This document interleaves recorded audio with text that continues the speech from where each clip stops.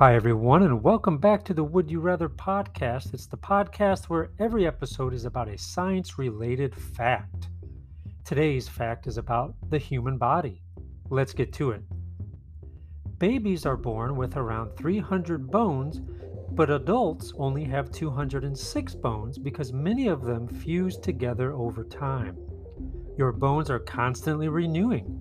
You grow a new skeleton about every 8 to 10 years.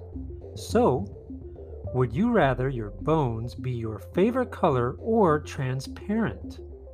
Think about it for a few seconds.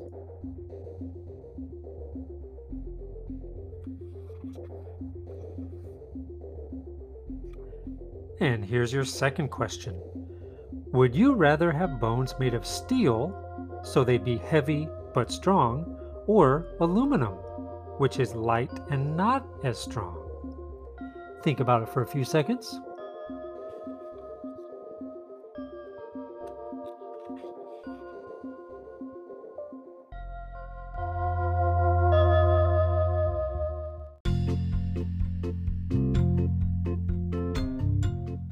Which option did you choose? Be sure to tell others why you made the choice you did. It makes it more interesting.